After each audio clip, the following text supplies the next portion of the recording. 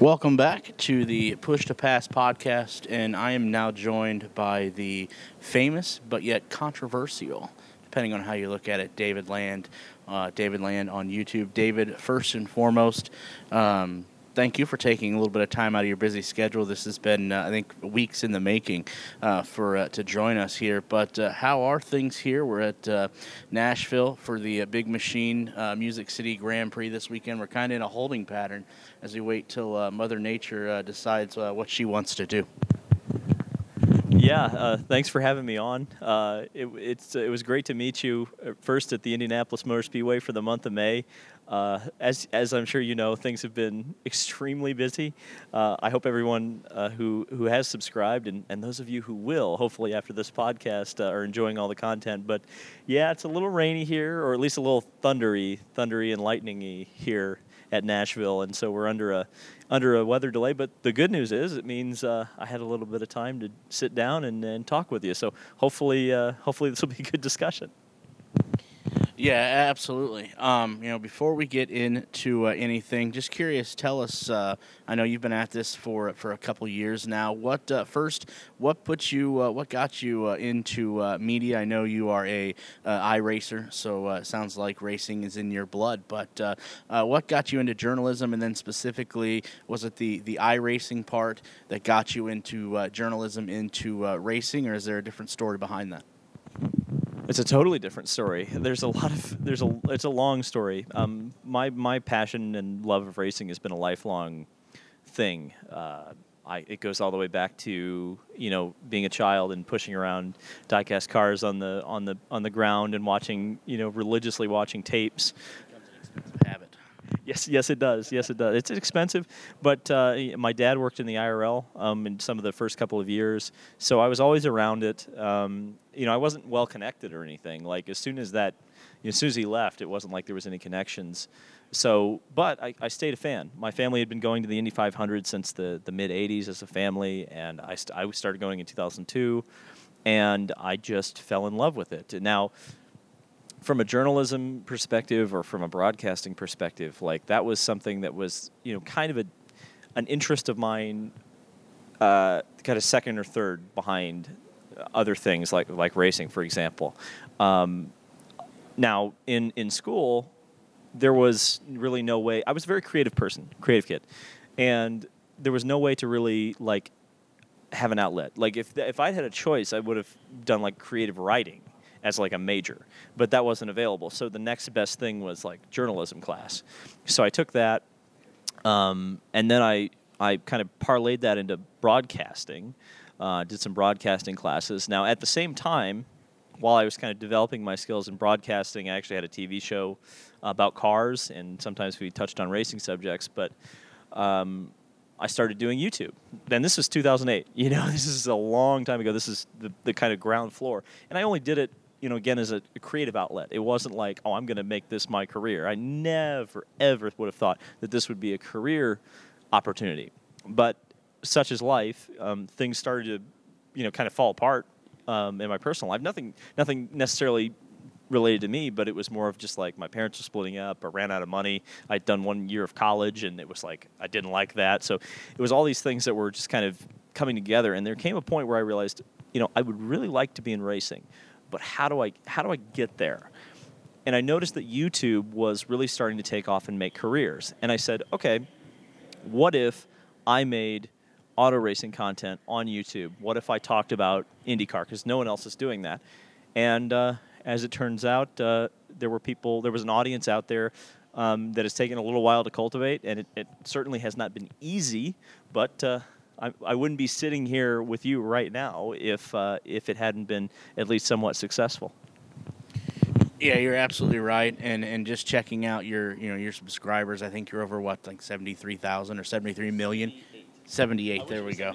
No, well, you'll get there in time, absolutely. But glad to see everything is taken off, and I think you may have been. It sounds like one of the starters when it comes to putting content on on YouTube, especially when it comes to IndyCar. So, getting into the present day today, 2022. Who would have thought at the beginning of the season, David, that we would have not only a roller coaster on track, but a silly season nonetheless, one of the silliest I think that me and you have ever been a part of. Yeah, silly is a way to put it. I think insane season is the way to do it, and it continues to get. I mean, I've heard things today that are just like so off the wall you wouldn't believe it. The crux of this is Zach Brown, and I've said for a while that Zach Brown and McLaren coming into the sport in 2017 was one of the best things to happen to IndyCar because of the massive attention it brings. Now, at the time, in 2017 when I said that, I thought it was all going to be like positive things, like the opportunities for Formula One drivers like Fernando Alonso at the time to come over and participate in the Indianapolis 500.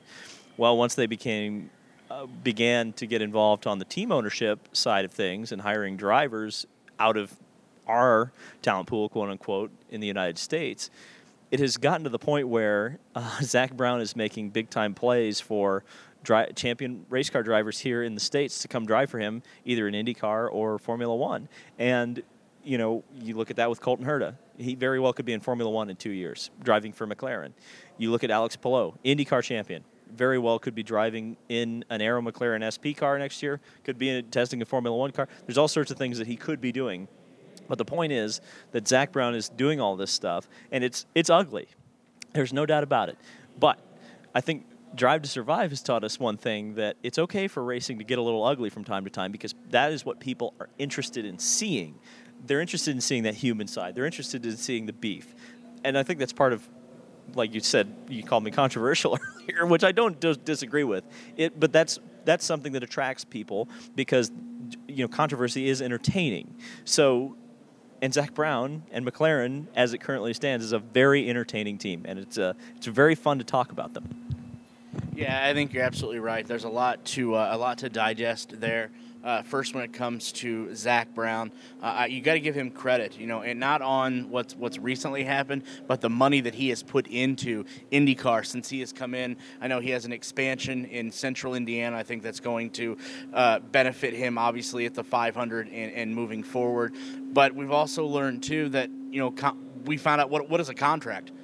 Nobody knows what is. Yeah, we don't know what is a contract. It's going to be interesting to see, obviously, how the federal system plays out with Alex Palou. But I think what Zach Brown has done, I think out of the grand scheme of things, how many eyeballs has Zach Brown put on IndyCar? That's exactly, I think, what IndyCar has been missing. And I think, we both agree that the amount of eyeballs that IndyCar has compared to what they could have is astronomical.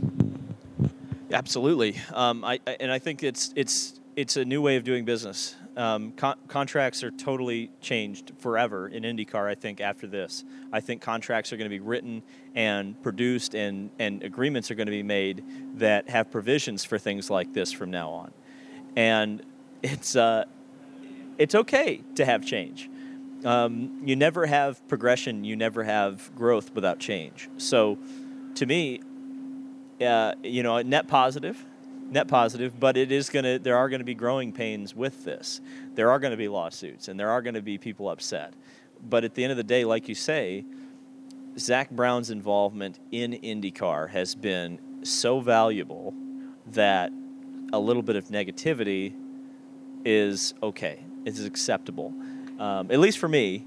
And like I said, negativity can be entertaining at times. It doesn't have to always be negative, because if it's always negative, then you're going to turn people off. But when you have negative mixed in with the positive and you don't really know what to expect, that's where good storytelling, is formed. And right now we've got heroes, we've got villains, we've got people that you have no idea what they're going to, who would have ever thought that Alex Palou would be this controversial in IndyCar, or have this kind of a controversial thing happen to him? It'd be the center of this controversy. We would have never guessed that, even at the beginning of this season. So It's fun. It's unpredictable. It's exciting. It's like the racing. Now the off-track stuff is as exciting as the racing is. And I think that's going to be a good thing for IndyCar. Yeah, you're absolutely right. And speaking of on track, we have about a handful of races left. Will Power is the points leader. It seems like he is the statesman as you look at the rest of the people behind him in the standings. Is Will Power in the proverbial catbird seat here with a handful of races left, or does David see this points lead jostling back and forth as it has for the majority of the season? Well, I've always looked at it, especially with the top two, is that you've got consistency and you've got inconsistency. Will Power is, I think, probably on the whole a little bit faster than Ericsson throughout the season. Not much. It's very close. And I think Ericsson winning the 500 really has put him. I think Ericsson has the advantage because he got that double points win at Indy. The mistakes that he makes, like, for example, at Indy, not necessarily a mistake, the car blew up, right? But that cost him points to Power. He can tank some of those, no problem. Whereas Will Power has had bad finishes. One of them was actually at Indy. Will's got his work cut out for him. Even though he is the points leader right now, he's one bad race away from Ericsson just consistently earning points and putting himself in the position to win the championship. Now, that being said, I think Will Power is driving as well as he has maybe in his entire career. And this is a driver that a lot of people have kind of talked about as, maybe he's going to be, maybe he's on the outs, even as soon as next year. Whether that's retirement or whether Roger just says it's time, I don't think so. I think Will Power is like you say, he's kind of coming into his own at this time in his career, and I think it's great. At the end of the day, I think it will be Ericsson, but I think it will be close, as we've come to expect. I mean, we haven't had a points championship since, 2005 that hasn't come down to the absolute last possible moment, and I would very much expect that Laguna Seca is going to be a title fight. Yeah, I know in your videos you've talked about, after Will Power's, the contract he's on now, is that going to be his last? Is he going to, step away or is he going to be forced out, as you said, with Roger basically, giving him the same thing he did to Elio?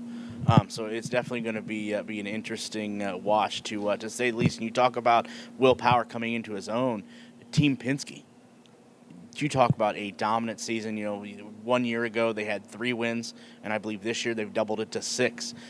Is there anything you've seen differently from Team Penske last year to this year that would that has helped them get those 6 wins?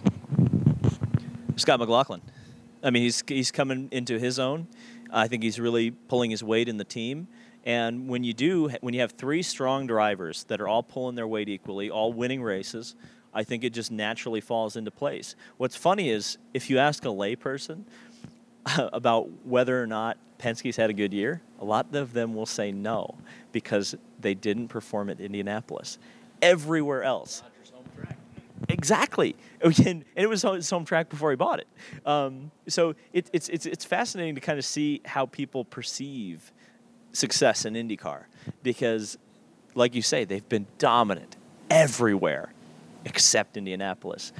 And ultimately, at the end of the day, it could end up that Ericsson will win the championship because he won Indy with 1 win, like you say. And so